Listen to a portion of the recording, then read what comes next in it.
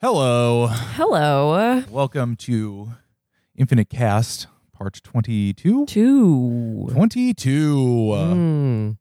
Auspicious number. Here we are. It's another Saturday afternoon. Yes.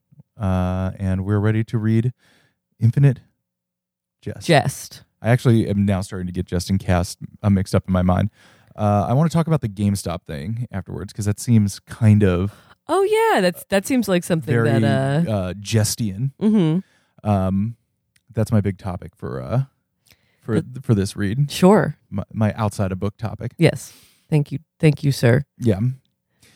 Should we get into it? We should. This one's a meaty boy. This is one of my favorite sections in the whole damn book, believe it or not. Because the color of the ball and the color of the grass are like the exact same. So if you're not watching tennis in HD, it just seems like it would be impossible to follow. We have been playing as we record tennis matches on YouTube on mute, and I was remarking that pre-high definition television, I really don't understand how people enjoyed watching tennis on television. Yeah, you just had to kind of like follow the guy's So heads blurry. in line of sight. Yeah. I mean, to say nothing of football, I really don't know how people were football fans. Have you Yeah. seen what football broadcasts look like until like the 90s? On like 1080 or I don't know. or 280p or something. I literally don't know how you could tell what was going on there. But Yeah. then again, I'm not really sure what goes on in football most of the time. Yeah, imagine anyway. like in a classic movie where you like see like a security guard watching a football game on like a 5-inch black and white monitor And it in just there. looks like an ant farm. Yeah, I don't know. I don't know. I guess people just had better senses of perception then. Maybe the HD is instead. Making us stupider. Yeah, well, I mean everything is making us stupider. That's but, true. It's weakening our eyes because they don't have to strain as much to capture all the details. Well, my gradually diminishing prescription don't lie. Yes. As the D's go up, our perception goes down. Shall we? Yes, let's do it. All right. This is Winter BS 1960 in Tucson, Arizona. Jim, not that way, Jim. That's no way to treat a garage door. Bending stiffly down at the waist and yanking at the handle so the door jerks up and out, jerky and hard, and you crack your shins and my ruined knees, son. Let's see you bend at the healthy knees. Let's see you hook a soft hand lightly over the handle, feeling its subtle grain, and pull just exactly gently as will make it come to you. Experiment, Jim. See just how much force you need to start the door easy. Let it roll up out, open on its hidden greasy rollers and pulleys in the ceiling's set of spider-webbed beams. Think of all garage doors as the well-oiled open-out door of a broiler with hot meat inside, heat roiling out hot. Needless and dangerous ever to yank, pull, shove, thrust. Your mother is a shover and a thruster, son. She treats bodies outside herself without respect or due care. She's never learned that treating things in the gentlest, most relaxed way is also treating them and your own body in the most efficient way. It's Marlon Brando's fault, Jim. Your mother back in California before you were born, before she became a devoted mother and long-suffering wife and breadwinner, son. Your mother had a bit part in a Marlon Brando movie. Her big moment. Had to stand there in saddle shoes and bobby socks and ponytail and put her hands over her ears as really loud motorbikes roared by. Why don't you dress in saddle shoes and bobby socks? We can work that out. Okay. A major thespian moment, believe you me. She was in love from afar with this fellow Marlon Brando, son. Who? Jim. Marlon Brando was the archetypal new type actor who ruined it looks like 2 whole generations' relations with their own bodies and the everyday objects and bodies around them. Bodies and spaces. No? Well, it was because of Brando you were opening that garage door like that, Jimbo. The disrespect gets learned and passed on, passed down. You'll know Brando when you watch him, and you'll have learned to fear him. Brando, Jim. Jesus. Brando.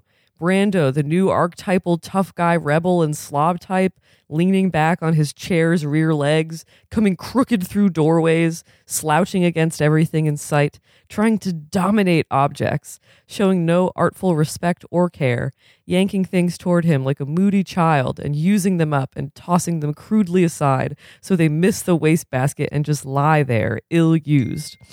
with the over-clumsy, impetuous movements and postures of a moody infant. Your mother is of that new generation that moves against life's grain, across its warp, and baffles. She may have loved Marlon Brando, Jim, but she didn't understand him, is what's ruined her for everyday arts like broilers and garage doors, and even low-level public park knock-around tennis. Ever see your mother with a broiler door? It's carnage, Jim. It's to cringe to see it, and the poor dumb thing thinks it's tribute to this slouching slob type she loved as he roared by. Jim, she never intuited the gentle and cunning. In the classic boiler, is it like a drawer at the basement of the oven? I think so, yeah. Okay. This woman just bashing around, bashing this oven door open. Women need to respect their ovens. Respect their ovens. Jim, she never intuited the gentle and cunning economy behind this man's, quote, harsh, sloppy, unstudied approach to objects. The way he'd so clearly practiced a chair's back leg tilt over and over. The way he studied objects with a welder's eye for those strongest centered seams, which, when pressured by the swinishest slouch, still support. She never sees that Marlon Brando felt himself as body so keenly he'd no need for manner. She never sees that in his, quote, careless way, he actually really touched whatever he touched as if it were part of him, of his own body. The world he only seemed to manhandle was for him sentient, feeling. And no one, and she never understood that. Sour, sodding grapes indeed. You can't envy someone who can be that way. Respect, maybe. Maybe wistful respect at the very outside. She never saw that Brando was playing the equivalent of high-level quality tennis across sound stages all over both coasts, Jim, is what he was really doing. No, you can't just call everything tennis. David Foster Wallace. Uh-oh. Tennis. Jim, he moved like a careless fingerling, one big muscle, muscularly naive, but always notice a fingerling at the center of a clear current. That kind of animal grace. The bastard wasted no motion is what made it art, this brutish no care. He was a tennis player's dictum. His was a tennis player's dictum. Touch things with consideration and they will be yours. You will own them. They will move or stay still or move for you. They will lie back and part their legs and yield up their innermost seams to you, teach you all their tricks. He knew what the beats know and what the great tennis player knows, son. Learn to do nothing with your whole head and body, and everything will be done by what's around you. I know you don't understand. Yet. I know that goggle-eyed stare. I know what it means all too well, son. It's no matter. You will. Jim, I know what I know. I'm predicting it right here, young Sir Jim. You are going to be a great tennis player. I was near great. You will be truly great. You will be the real thing. I know I haven't taught you to play yet. I know this is your first time, Jim. Jesus, relax, I know. It doesn't affect my predictive sense. You will overshadow and obliterate me. Today you are starting, and within a very few years, I know all too well, you will be able to beat me out there. And on the day you first beat me, I may well weep. It'll be out of a sort of selfless pride, an obliterated father's terrible joy. I feel it, Jim, even here, standing on hot gravel and looking. In your eyes, I see the appreciation of angle, a prescience re-spin, the way you already adjust your overlarge and apparently clumsy child's body in the chair so it's at the line of best force against dish, spoon, lens-grinding appliance, a big book's stiff bend. You do it unconsciously. You have no idea. But I watch very closely. How old is J.O. supposed to be here? He's already grinding lenses? He's 10. Okay. And he's a dork. I watch very closely. Don't think I ever don't, son. You will be poetry in motion, Jim. Size and posture and all. Don't let the posture problem fool you about your true potential out there. Take it from me for a change. The trick will be transcending that overlarge head, son. Learning to move just the way you already sit still, living in your body. This is the communal garage, son, and this is our door in the garage. I know you know. I know you've looked at it before many times. Now see it, Jim. See it as body. The dull-colored handle, the clockwise latch, the bits of bug trapped when the paint was wet and now still protruding, the cracks from this merciless sunlight out here. Original color, anyone's guess, boyo. the concave inlaid squares, how many, beveled at how many levels at the borders that pass for decoration. Count the squares, maybe. Let's see you treat this door like a lady, son. Twisting the latch clockwise with one hand. That's right. And I guess you'll have to pull harder, Jim. Maybe even harder than that. That's the way she wants doing, Jim. Have a look. Jim, this is where but you remember the old garage doors before they had automated ones? Yep. It's not intuitive for a child. Let's see you treat this door like a lady, Treat Jim. this garage door like a lady. Have a look. Jim, this is where we keep this 1956 Mercury Montclair you know so well. This Montclair weighs 3,900 pounds, give or take. It has 8 cylinders and a canted windshield and aerodynamic fins, Jim, and has a maximum flat-out road speed of 95 miles per hour per.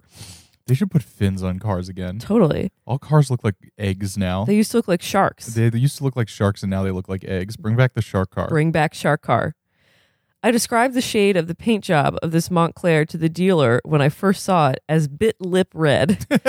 Jim, it's a machine. It will do what it's made for and do it perfectly, but only when stimulated by someone who's made it his business to know its tricks and seams as a body. I don't mean to take too many tangents, but my mom was just sending the family some old photos, and sent one of her grandfather, who was from actually Italy, Italian, and in front of his 1950s shark car, which he said he exclusively referred to as the machine. Hell yeah. As in, kids get in the machine, we're going to church. I love that. Oh my God. That is the most grandfather energy. Yeah. La maschina. Yeah. Jim, it's a machine. Oh wait, no, never mind. The stimulator of this car must know the car, Jim. Feel it. Be inside much more than just the compartment. It's an object, Jim, a body, but don't let it fool you, sitting here mute. It will respond, if given its due, with artful care. It's a body, and will respond with a well-oiled purr once I get some decent oil in her and all mercury-ish at up to 95 big ones, purr for just that driver who treats its body like his own, who feels the big steel body he's inside, who quietly and unnoticed feels the nubbly plastic of the grip of the shift up next to the wheel when he shifts, just as he feels the skin and flesh, the muscle and sinew and bone wrapped in gray spider webs of nerves in the blood-fed hand, just as he feels the plastic and metal and flange and teeth, the pistons and rubber and rods of the amber-fueled Montclair when he shifts. The bodily red of a well-bit lip, parping along at a silky 80-plus purr. Parping? Parping. Jim, a toast to our knowledge of bodies, to high-level tennis on the road of life. What do you think he's toasting with? I have no idea. We'll go on. His dick? Oh, no. We'll move on. Son, you're 10, and this is hard news for somebody 10, even if you're almost 5'11", a possible pituitary freak. Son, you're a body, son. That quick little scientific prodigy's mind she's so proud of and won't quit twittering about. Son, it's just neural spasms. Those thoughts in your mind are just the sound of your head revving, and head is still just body, Jim. Commit this to memory. Head is body. Head is body. Jim, brace yourself against my shoulders here for this hard news at 10. You're a machine, a body, an object, Jim. No less than this rutilant Montclair, this coil of hose here, or that rake there for the front yard's gravel. Or, sweet Jesus, this nasty fat spider flexing in its web over there up next to the rake handle. See it? See it? Lactrodectus mactans, Jim. Hell yeah. Widow. Grab this racket and move gracefully and feelingly over there and kill that widow for me, young Sir Jim. Go on. Make it say K. Take no names. There's a lad. Here's to a spiderless section of communal garage. Bodies everywhere. A tennis ball is the ultimate body, kid. We're coming to the crux of what I have to try to impart to you before we get out there and start actuating this fearsome potential of yours.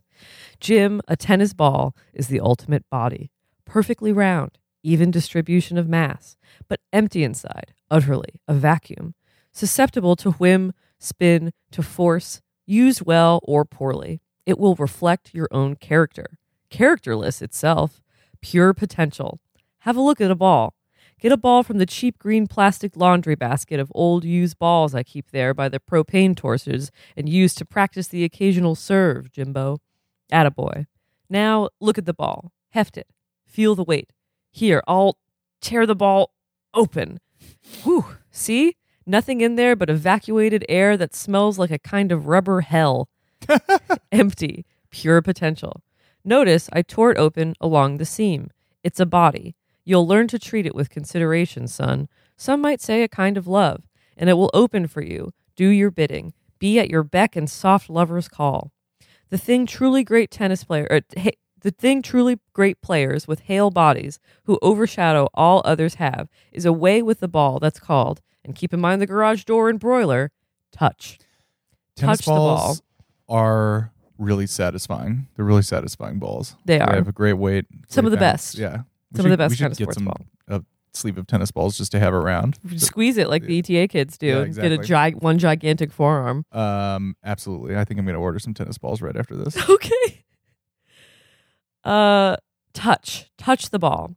Now that's the touch of the player right there. And as with the ball, so with that big, thin, slumped over tall body, Sir Jimbo. I'm predicting it right now. I see the way you'll apply the lessons of today to yourself as a physical body. No more carrying your head at the level of your chest under round, slumped shoulders. No more tripping up. No more overshot reaches, shattered plates, tilted lampshades, slumped shoulders, and caved-in chest. The simplest objects twisting and resistant in your big, thin hands, boy. Imagine what it feels like to be this ball, Jim. Total physicality. No revving head. Complete presence. Absolute potential. Sitting there potentially absolute in your big, pale, slender, girlish hand, so young its thumbs unwrinkled at the joint. My thumb's wrinkled at the joint, Jim. Some might say gnarled. Have a look at this thumb right here. But I still treat it as my own. I give it its due. You want a drink of this, son? I think you're ready for a drink of this. No? 9? Today, lesson 1 out there. You become, for better or worse, Jim, a man, a player, a body in commerce with bodies, a helmsman at your own vessel's tiller, a machine in the ghost, to quote a phrase. A 10-year-old freakishly tall, bow-tied, and thick-spectacled citizen of the... I drink this sometimes when I'm not actively working to help me accept the same painful things it's now time for me to tell you, son. Jim, are you ready? I'm telling you this now because you have to know what I'm about to tell you if you're going to be the more than near great top-level tennis player I know you're going to eventually be very soon. Brace yourself. Son, get ready. It's gloriously painful. Have just maybe a taste here. This flask is silver. Treat it with due care. Feel its shape, the near soft feel of the warm silver, and this calfskin sheath that covers only half its flat, rounded silver length. An object that rewards a considered touch. Feel the slippery heat? That's the oil from my fingers. My oil, Jim, from my body. Not my hand, son. Feel the flask. Heft it. Get to know it. It's an object, a vessel. It's a 2-pint flask full of amber liquid. Actually, more like half full, it seems. So it seems. This flask has been treated with due care. It's never been dropped or jostled or crammed. It's never had an errant drop, not drop one spilled out of it. I treat it as if it can feel. I give it its due as a body. Unscrew the cap. Hold the calfskin sheath in your right hand and use your good left hand to feel the cap shape and ease it around on the threads. Son, you'll have to put down, what is that? That Columbia Guide to Refractive Indices 2nd edition down, son. My man loves lenses. He loves lenses. Looks heavy anyway. A tendon strainer. Fuck up your pronator teres and surrounding tendons before you even start. You're going to have to put the book down for once, young Sir Jimbo. You never try to handle 2 objects at the same time without just eons of diligent practice and care. A Brando like And well, no, you don't just drop the book, son. You don't just drop the big old guide to indices on the dusty garage floor so it raises a square bloom of dust and gets our nice white athletic socks all gray before we even hit the court, boy. J.O.'s dad kind of talks like Rick from Rick and Morty. Jesus, I just took 5 minutes explaining how the key to even being a potential player is to treat the things with just exactly like the... Here, let me have this. that books aren't just dropped with a crash like bottles in the trash can. They're placed, guided, with senses on full, feeling the edges, the pressure on the little floor of both hands' fingers as you bend at the knees with the book, the slight gassy shove as the air on the dusty floor, as the floor's air gets displaced in a soft square that raises no dust. Like so. Not like so. Got me? Got it? Well, no, don't be that way, son. Don't be that way now. Don't get all oversensitive on me, son, when all I'm trying to do is help you. Son, Jim, I hate when you do this. Your chin just disappears into that bow tie when your big old overhung lower lip quivers like that. You look chinless, son, and big-lipped. And that cape of mucus that's coming down on your upper lip, the way it shines, just don't. It's revolting, son. You don't want to revolt people.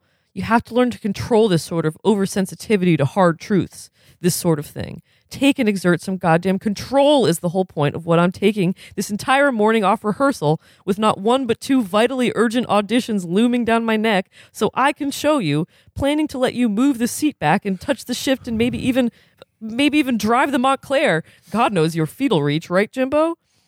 Jim, hey, why not drive the Montclair? Why not you drive us over starting today? Pull it by the courts where today you'll... Here, look, see how I unscrew it, the cap, with the soft, very outermost tips of my gnarled fingers, which I wish they were steadier, but I'm exerting control to control my anger at that chin and lip and cape of snot, and the way your eyes slant and goggle like some sort of mongoloid child's when you're threatening to cry. But just the very tips of the fingers here, the most sensitive parts, the parts bathed in warm oil, the whorled pads. I feel them singing with nerves and blood. I let them extend.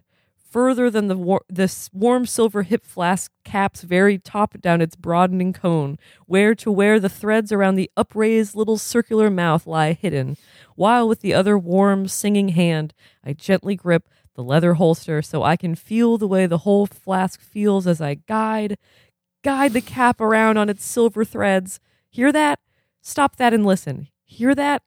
The sound of threads moving through well-machined grooves with great care, a smooth barbershop spiral, my whole hand right through the pads of my fingertips, less unscrewing here than guiding, persuading, reminding the silver cap's body what it's built to do, machined to do. The silver cap knows. Jim, I know, you know, we've been through this before. Leave the book alone, boy. It's not going anywhere.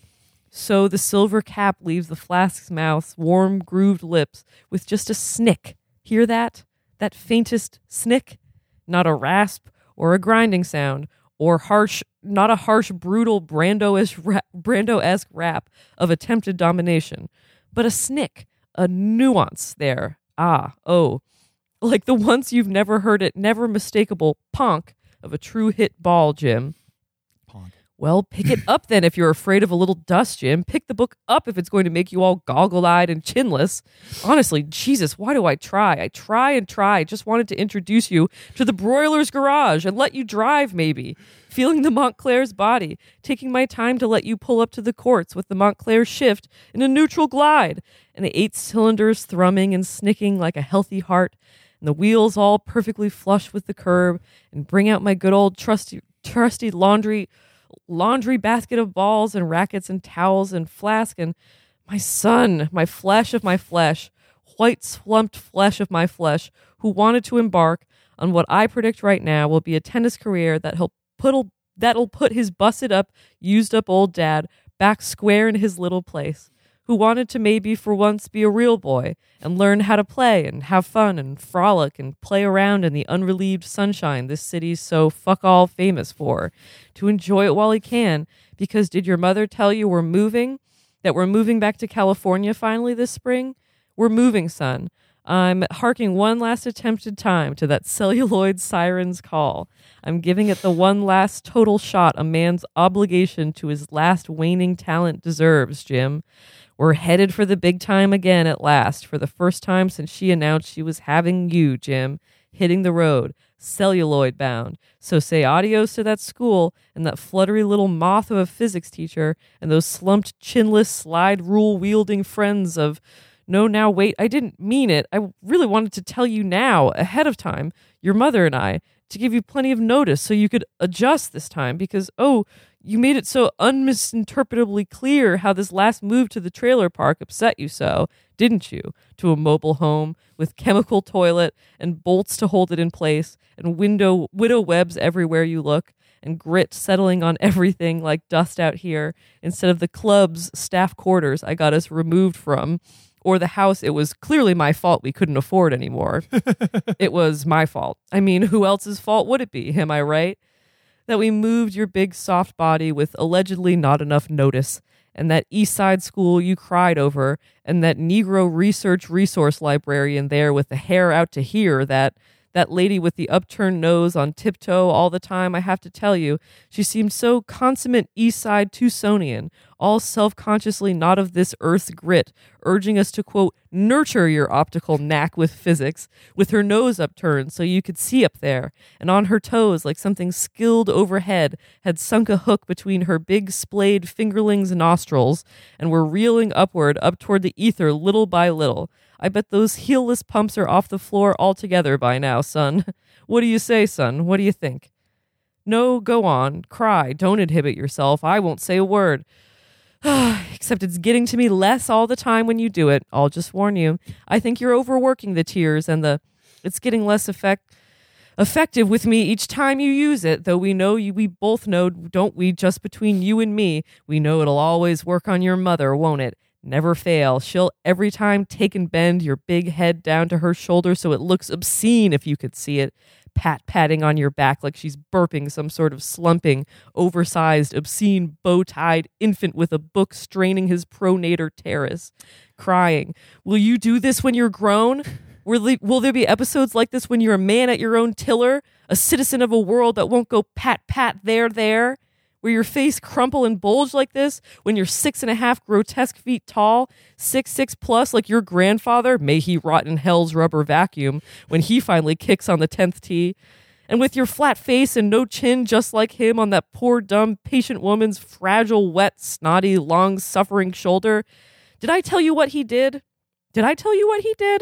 I was your age, Jim. Here, take the flask. No, give it here. Oh. I was 13. And I'd started to play well. Seriously, I was 12 or 13 and playing for years already, and he'd never been to watch. He'd never come once to where I was playing to watch, or even changed his big flat expression, even once when I brought home a trophy. I won trophies, or a notice in the paper, Tucson native qualifies for national junior championships. He never acknowledged I even existed, as I was. Not as I do you, Jim. Not as I take care to bend over backwards way out of my way, to let you know I see you, recognize you, am aware of you as a body, care about what might go on behind that big flat face bent over a homemade prism. He plays golf. Your grandfather, your grandpappy. Golf, a golf man. Is my tone communicating the contempt? Billiards on a big table, Jim. A bodiless game of spasmodic flailing and flying sod. A quote-unquote sport. Well, he and I agree that golf isn't a real sport. Mm-hmm. Anal rage and checkered berets. This is almost empty. This is just about it, son. What say we rain check this? What say I put the last of this out of its amber misery and we go in and tell her you're not feeling up to snuff again? Amber misery would be a good name for a cocktail. Or a roller derby girl. Yes. It would be a deep cut reference for a roller derby girl name. When you're feeling up to snuff again and we're rain checking your first introduction to the game till this weekend. And we'll head over this weekend and do 2 straight days, both days, and give you a really extensive, intensive intro to a by all appearances limitless future. Intensive gentleness and bodily care equals great tennis, Jim. We'll go both days and let you plunge right in and get wet all over. It's only $5, the court fee, for 1 lousy hour. Each day. $5 each day. Don't give it a thought. $10 total for an intensive weekend when we live in a glorified trailer and have to share a garage with 2 DeSotos and what look like a Model A on blocks, and my Montclair can't afford the kind of oil she deserves. Don't look like that. What's money or my rehearsals for the celluloid auditions we're moving 700 miles for? Auditions that may well comprise your old man's last shot at a life with any meaning at all compared to my son. Right? Am I right? Come on, come here, kid. Come here. That's a boy. That's my JOI of a guy of a joy of boy. That's my kid in his body. He never came once, Jim, not once to watch. Mother never missed a competitive match, of course. Mother came to so many, it ceased to mean anything that she came. She became part of the environment. Mothers are like that, as I'm sure you're aware all too well. Am I right? Right? Never came once, kiddo. Never lumbered over all slumped and soft and cast his big, grotesque, long, even at midday shadow at any court I performed on. Till one day he came. Once. Suddenly. Once. Without precedent or warning. He came. I believe when he's saying he's drinking. I heard him coming long before he hove into view. He cast a long shadow, Jim. It was some minor local event. It was some early round local thing of very little consequence in the larger scheme. I was playing some local dandy, the kind with fine equipment and creased white clothing and country club lessons that still can't truly play, even regardless of all the support. You'll find you often have to endure this type of opponent in the first couple of rounds. This gleaming, hapless locks of a kid was some client of my father's son of one of his clients. So he came for the client to put on some sham show of fatherly concern. Mm. He wore a hat and coat and tie at 95 degrees plus, the client. Can't recall the name. There was something canine about his face, I remember, that his kid across the net had inherited. My father wasn't even sweating. I grew up with the man in this town and never once saw him sweat, Jim. I remember he wore a boater and the sort of gregariously plaid uniform professional men had to wear on the weekends then.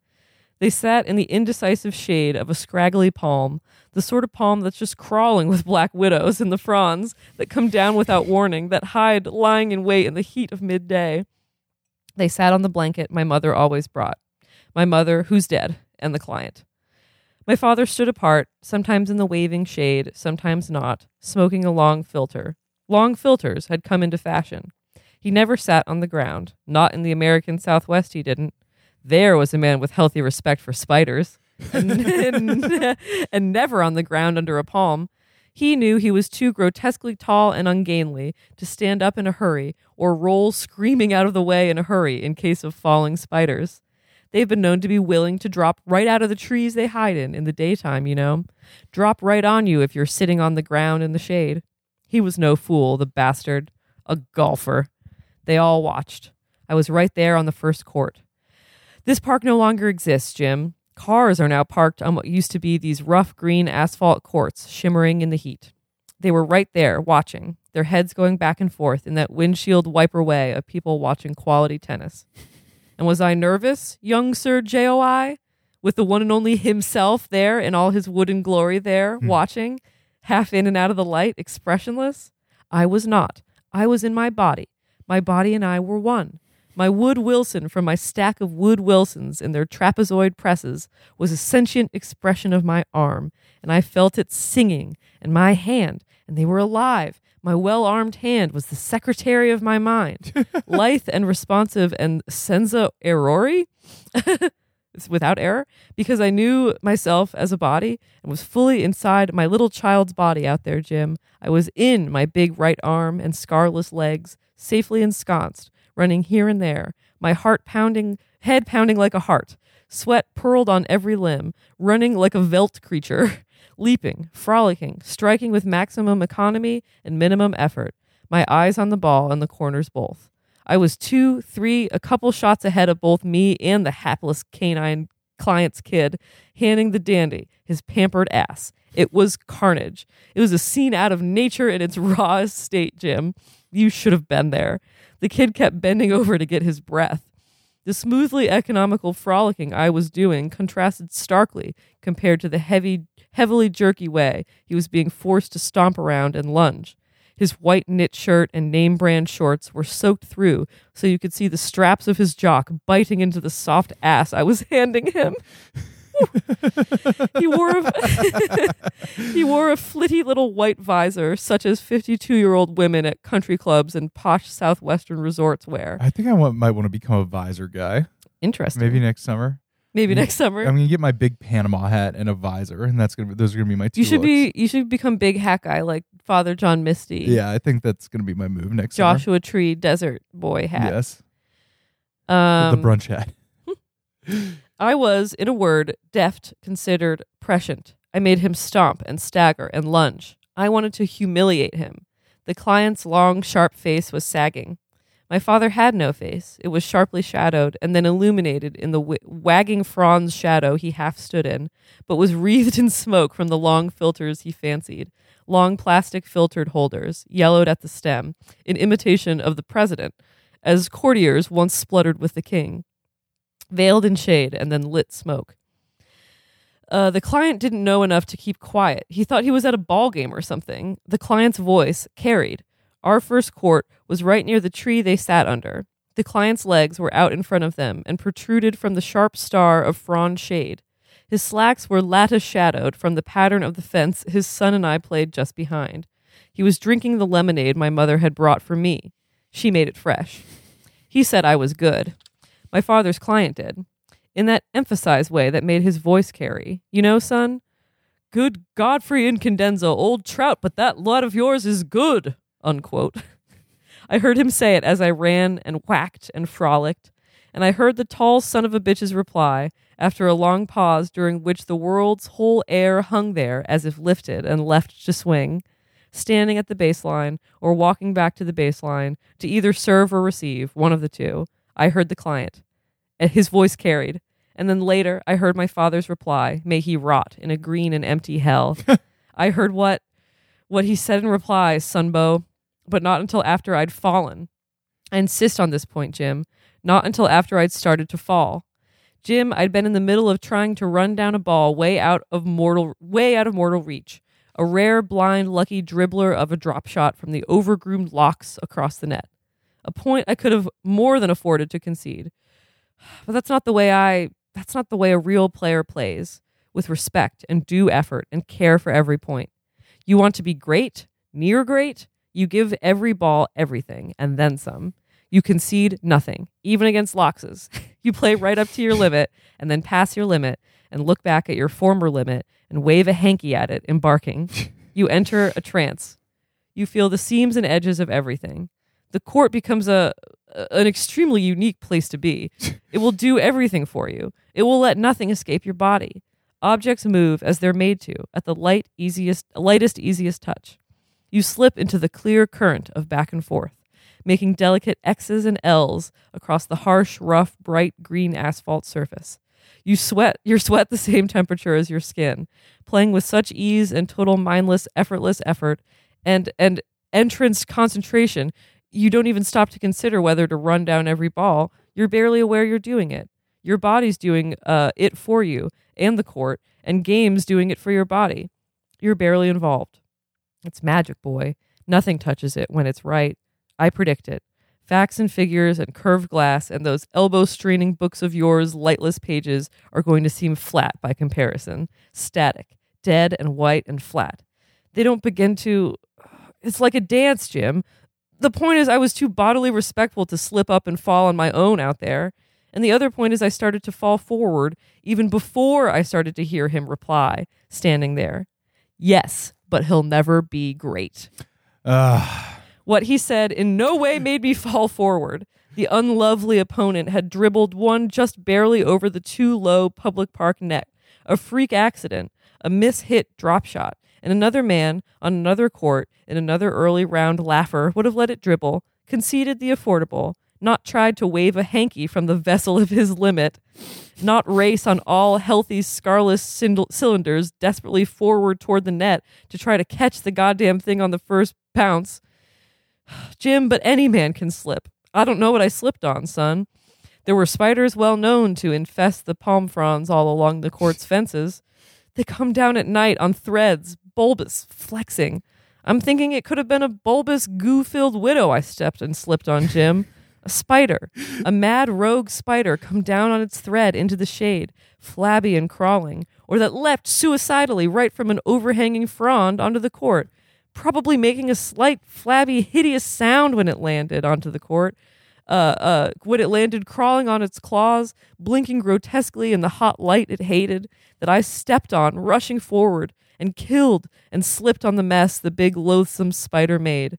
See these scars, all knotted and ragged, like something had torn at my own body's knees, the way a slouching Brando would just rip a letter open with his teeth and let the envelope fall on the floor all wet and rent and torn. You want to know how I got these scars, son? Slipped on a spider. Slipped on a spider, playing tennis. Well, my dad told me I'd never be great. All the palms along the fence were sick. They had palm rot. It was the AD year 1933 of the Great Bisbee palm rot epidemic all through the state, and they were losing their fronds, and the fronds were blighted, and the color of really old olives in those slim jars at the very back of the refrigerator, and exuded a sick sort of pus-like slippery discharge, and sometimes abruptly fell from trees, curving back and forth through the air, like celluloid pirates' paper swords. God, I hate fronds, Jim. I'm thinking it could have been either a daytime latrodectus or some pus from a frond. The wind blew cruddy pus from the webbed fronds onto the court, maybe, up near the net. Either way, something poisonous or infected at any rate, unexpected and slick. All it takes is a second, you're thinking, Jim. The body betrays you, and down you go, on your knees, sliding on sandpaper court. Not so, son. I used to have another flask like this, smaller, a rather more cunning silver flask in the glove compartment of my Montclair. Your devoted mother did something to it. The subject has never been mentioned between us. Not so. It was a foreign body, or a substance, not my body. And if anybody did any betraying that day, I'm telling you, sonny boy, it was something I did, Jimmer. I may well have betrayed that fine, young, lithe, tan, unslumped body. I may very well have gotten rigid, overconscious, careless of it, listening for what my father, who I respected that man, Jim, is what's sick. I knew he was there. I was conscious of his flat face and Filter's long shadow. I knew him, Jim. Things were different when I was growing up, Jim. I hate saying something like this things were different when I was a lad type cliche shit, the sort of cliche fathers back then spouted, assuming he said anything at all. But it was different. Our kids, my generation's kids, now you, this post-Brando crowd, you nude kids can't like us or dislike us or respect us or not as human beings, Jim, your parents. No, wait, you don't have to pretend you disagree. You don't have to say it, Jim, because I know. I could have predicted it watching Brando and Dean and the rest. And I know it, so don't splutter. I blame no one your age, boyo. You see parents as kind or unkind, or happy or miserable, or drunk or sober, or great or near great, or failed the way you see a table square or a Montclair lip red. You kids today somehow don't know how to feel, much less love, to say nothing of respect. We're just bodies to you. We're just bodies and shoulders and scarred knees and big bellies and empty wallets and flasks to you. I'm not saying something cliche like you take us for granted so much as I'm saying you cannot imagine our absence. We're so present, it's ceased to mean. We're environmental. Furniture of the world. Jim, I could imagine that man's absence. Jim, I'm telling you, you cannot imagine my absence. Parent is the furniture of the world. Oof, it's my fault, Jim. Home so much, limping around, ruined knees, overweight, under the influence, burping, non-slim, sweat soaked in that broiler of a trailer, burping, farting, frustrated, miserable, knocking lamps over, overshooting my reach, afraid to give my last talent the one shot it demanded. Talent is its own expectation, Jim. You either live up to it or it waves a hanky, receding forever. Use it or lose it, he'd say over the newspaper. I'm just afraid of having a tombstone that says, "Here lies a promising old man." It's just potential. Its potential may be worse than none, Jim. Than no talent to fritter in the first place, lying around guzzling because they don't have the balls to... God, I'm so sorry, Jim. You don't deserve to see me like this. I'm so scared, Jim. I'm so scared of dying without ever really being seen. Can you understand? Are you enough of a big, thin, prematurely stooped, young, bespectacled man, even with your whole life still ahead of you, to understand? Can you see I was giving it all I had? That I was in there, out there in the heat, listening, webbed with nerves. A self that touches all edges, I remember she said. I felt it in a way I fear you and your generation never could, son. It was less like falling than being shot out of something, is the way I recall it. It did not happen in slow motion. 1 minute I was at a dead and beautiful forward run for the ball. The next minute there were hands at my back and nothing underfoot, like a push down a stairway. A rude whiplashing shove square in the back, and my promising body, with all its webs of nerves pulsing and firing, was in full airborne flight and came down on my knees. This flask is empty. Right down on my knees, with all my weight and inertia, on that scabrous, hot sandpaper surface, forced into what was an exact parody of an imitation of contemplative prayer, sliding forward. The flesh and then tissue and bone left twin tracks of brown, gray, red, white, like tire tracks of bodily gore extending from the service line to the net. I slid on my flaming knees, rushed past the dribbling ball and toward the net that ended my slide. Our slide. My racket had gone pinwheeling off, Jim, and my racketless arms out before me, Jim, sliding in the attitude of a mortified monk in total prayer.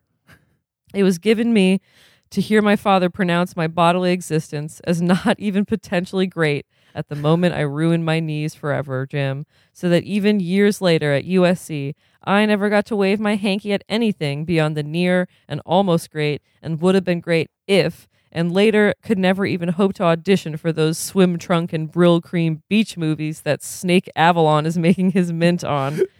Snake Avalon. I do not insist that the judgment and punishing fall were connected, Jim. Any man can slip out there. All it takes is a second of misplaced respect. Son, it was more than a father's voice carrying. My mother cried out. It was a religious moment. I learned what it means to be a body, Jim, just meat wrapped in a sort of flimsy nylon stocking, son, as I fell kneeling and slid toward the stretched net, myself seen by me, frame by frame, torn open. I may have to belch, son, telling you what I learned, son. I love too late as I left my knees meat behind me, slid, ended in a posture of supplication on my knees' disclosed bones, with my fingers racketless, hooked through the mesh of the net, across which the net, the sopped dandy, had dropped his pricey gut-string Davis racket and was running toward me with his visor askew and his hands to his cheeks. My father and the client he was there to perform for dragged me upright to the palm's infected shade, where she knelt on the plaid beach blanket with her knuckles between her teeth, Jim, and I felt the religion of the physical that day, at not much more than your age, Jim, shoes filling with blood, held under the arms by two bodies big as yours, and dragged off a public court with 2 extra lines. It's a seminal religious day when you get to both hear and feel your destiny at the same moment, Jim. I got to notice what I'm sure you've noticed long ago. I know you've seen me bring home on occasions, dragged in the door under what's called the influence, son, helped in by cabbies at night. I've seen your long shadow, grotesquely backlit at the top of the house's stairs I helped pay for. Boy, how the drunk and the maimed both are dragged forward out of the arena like a boneless Christ, one man under each arm, feet dragging, eyes on the ether. Whoa. Wow. Now that's a passage. That is a passage. That's all one paragraph too, right? That's all one paragraph. Well, I was ready to say, about 2.5 pages ago. So I'm gathering this guy's kind of an asshole, but then you learned his secret tragedy. Yeah. He's an asshole, but how? Yeah. Oh my God. I guess I have a few things on that. Yes. I'm just trying to keep them. I love that how he keeps on equating or insinuating hell as the inside of a tennis ball. Hell is the inside of a tennis ball. May his father burn in that green rubbery hell. I know there's a dense text. I kind of, especially, I was thinking about it before, maybe just because I was thinking about like passages I like in fiction, but especially towards the end, and like this kind of comical, bitter monologue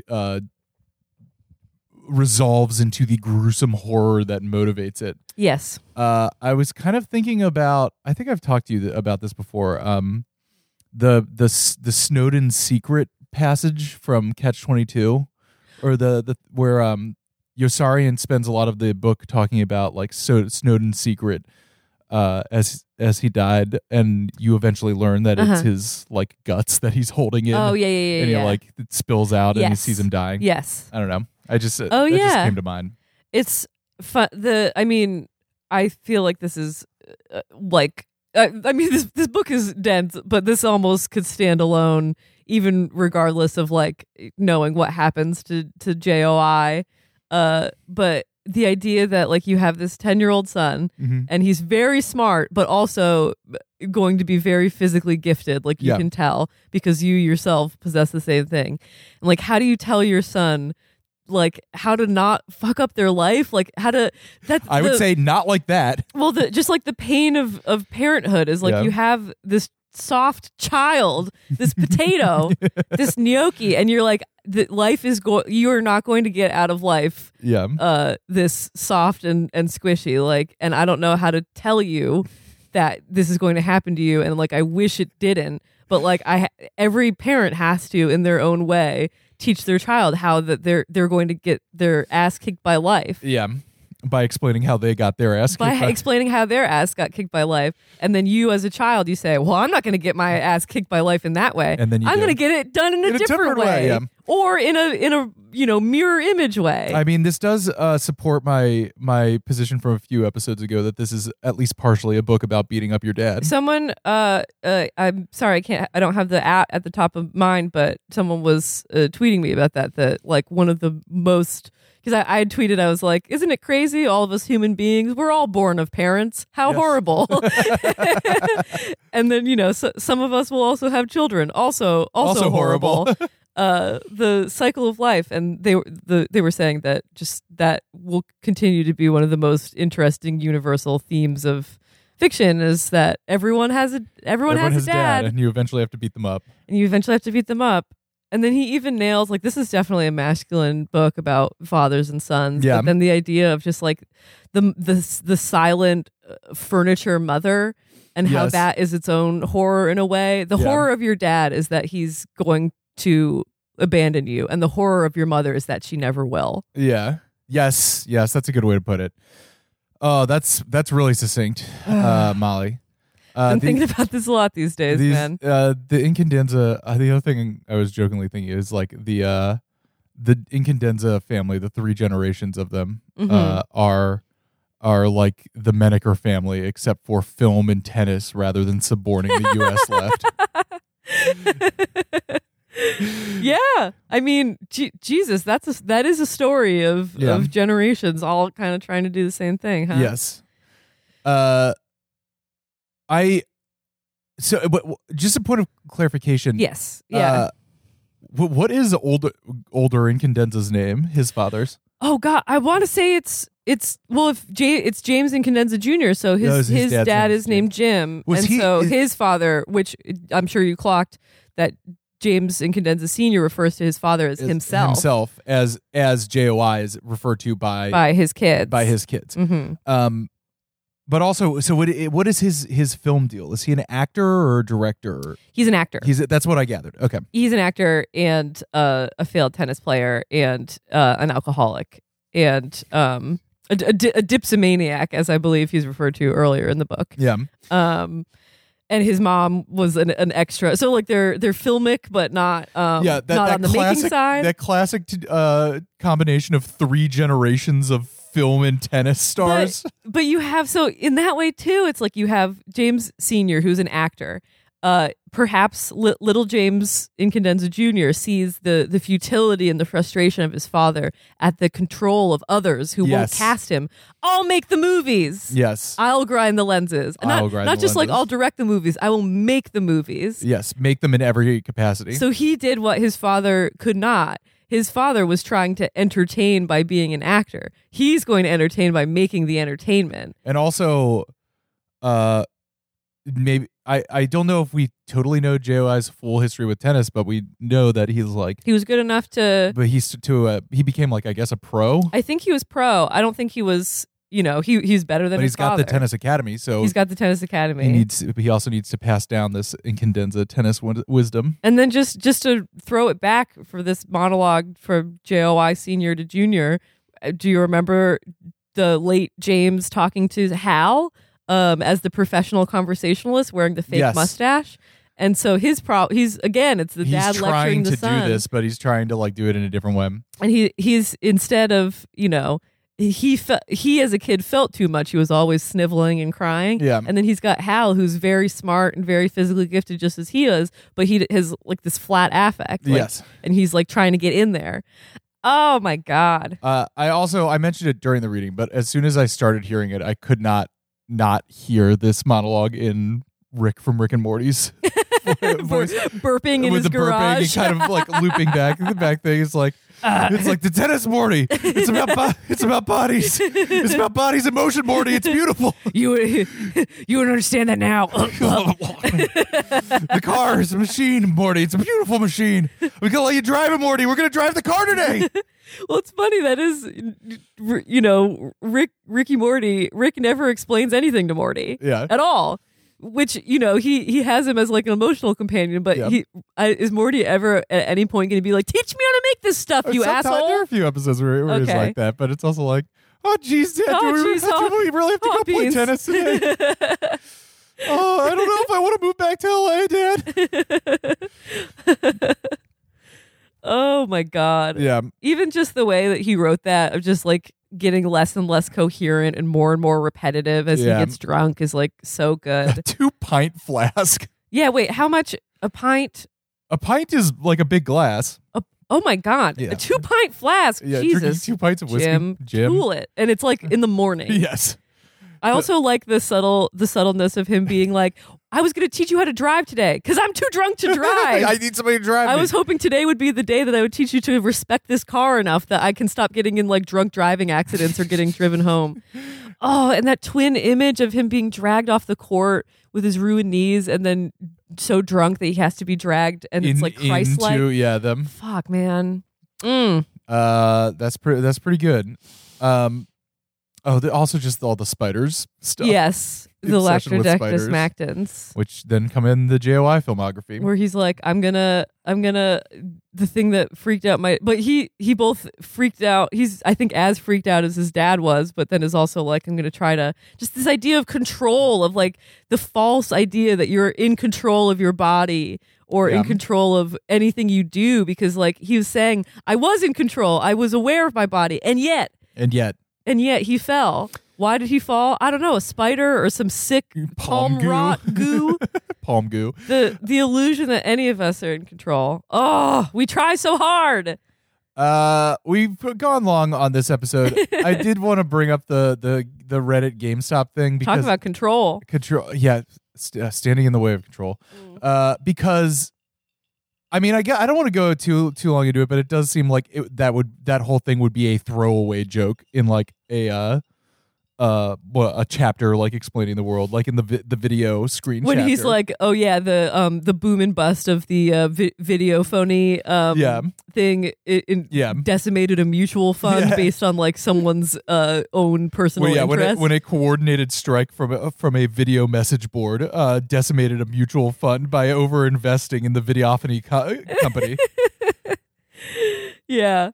Mm-hmm. Oh God, I wonder what DFW would have thought of Reddit. I mean, forums were obviously around when he was an adult, but not in that way. I'm sure he must have written a little bit on the internet because he made it to 2007. He did, but at that point he was writing about cruise ships and Federer. I don't think he was engaging with the online that much, right? And then he was writing about he did the Pale King, which is about the IRS and all these paper records. I feel like he was maybe decidedly. I feel like I did this joke on one of these episodes before, but it's just given the timeline, I feel like it's Twitter is invented and David Foster Wallace is immediately fuck this, I'm out. Yeah. At Jack has David Foster Wallace's blood in his hands. Yes. One bridge too far. No, I mean, if he didn't, I don't want to be too flippant about his suicide, but honestly, it is kind of a joke that ends his career. The punchline of the whole thing. His Joker's trick. He waves with a hanky, like bye, enjoy this trash culture that I tried to warn you about. Because I was gonna say if he didn't kill himself in 2007, he certainly would have by 2021. Oh God. Oh no. Yeah. Yeah. No, I don't see how you could have a brain like that and keep on into this world necessarily. You have to remember too, like obviously he had an aesthetic and a worldview, but he also just had straight up like major depression, which doesn't really care what you think about anything at the end of the day. I'm a bisexual literary genius with mental health issues. I don't know if he's actual bisexual. That's a joke about another thing. Yeah. Anything else you want to say? That was a roller coaster of a. Yeah, that's a long one. That's one of my favorite like standalone things because I feel like it works as its own narrative regardless of how the rest of the book goes. Yeah, that it really also fits in with like the first like 10 or so chapters where everything just feels like it could be a standalone short story. Yeah. Like really until we get to like the Quebecois guys standing on the hill where it gets a little more plotty. Mm-hmm. Like those segments don't really seem like they could be standalones, but the first like 60 or so pages, almost the introduction of basically every character seems like it could be a standalone short story. Yes. Well, we still even have a few more. We're still not done with introducing who's in this book. What, we're only like 16% of the way through the book. 169 pages. Nice. 100 and nice. Yeah, well, we got a lot more to do. We're just goofing now. Wow, these are some impressive tennis highlights. Yeah, I saw one guy hit a tennis ball from between his legs, which seems absolutely bananas. Backwards jumping between his legs. Good job, dude. It's like the Air Jordan of the tennis moves. Here's another thing I don't get about tennis. At the pro level, you can just surface your court with anything. Like there's the Monte Carlo and it seems to be dirt, and you told me Wimbledon is always real glass. I can explain this. There are different types of courts, and that's just where you play. So like, and it's based on season. So I think summer might be clay. Okay. And spring might be grass. Okay. But yeah, there's the like asphalt, there's clay, there's grass, and players might be better on certain things than others. Seems unfair. There's different speeds, obviously, of things. I know it. I kind of even didn't realize that there were different surfaces. Like imagine if there was football on like 3 different kinds of surfaces. Did we mention that we watched 7 Days in Hell on this podcast yet? I don't know. I don't think so. Maybe we're already long. We'll talk about that afterwards. If you've not seen it, because another thing I was thinking of doing is we should watch all the movies about tennis. All the movies about tennis. There aren't, I don't think, that many, but 7 Days in Hell is a very funny like Lonely Island HBO movie. Should we watch the Emma Stone, That's Billie what I was Jean going to bring King? up. Yes. Yeah.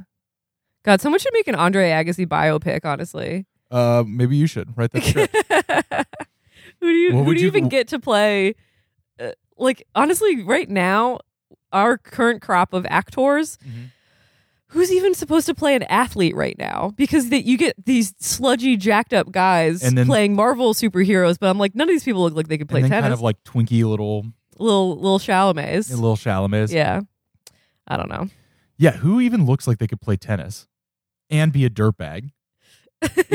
Would you call him a dirtbag, Agassi? Yeah. He's a Vegas dirtbag. I don't know. We're over an hour now, so we should sign off. Okay. Listen to our latest episode of And Introducing if you haven't already. We talked about Frank Zappa, another book that's amazing about kind of basically a genius trying to explain himself. Yes. Zappa rocks. He's a king. Yes. Rip to a real one. Rip to a real one. And I made a little playlist. A bunch of people suggested Zappa tracks to me, and I made a little YouTube playlist of all the Zappa things. I tweeted it out. It should be one of my more recent tweets if you want to go back and find them. I think it's a really good like survey of Zappa, which can be a kind of intimidating guy to get into. I saw someone respond to that tweet and they were like, "Wow, this is actually pretty good." Zappa fans are notoriously bad at recommending Zappa music, and I'm like, "What the fuck does that even mean? Like, what do you mean bad at it?" I kind of get it because I think it's one of those things where like the more you get into it, the less ability you have to discern what like a layman would like. Yeah. You're too deep in the in the mesh. Yes, exactly. You get lost in the sauce. I got it. Zappa fans are notoriously bad at recommending Zappa tracks. Really it's very funny. All right, let's sign off. All right. Thanks for listening, y'all. Thanks. Catch you next week. Watch some tennis highlights. Bye.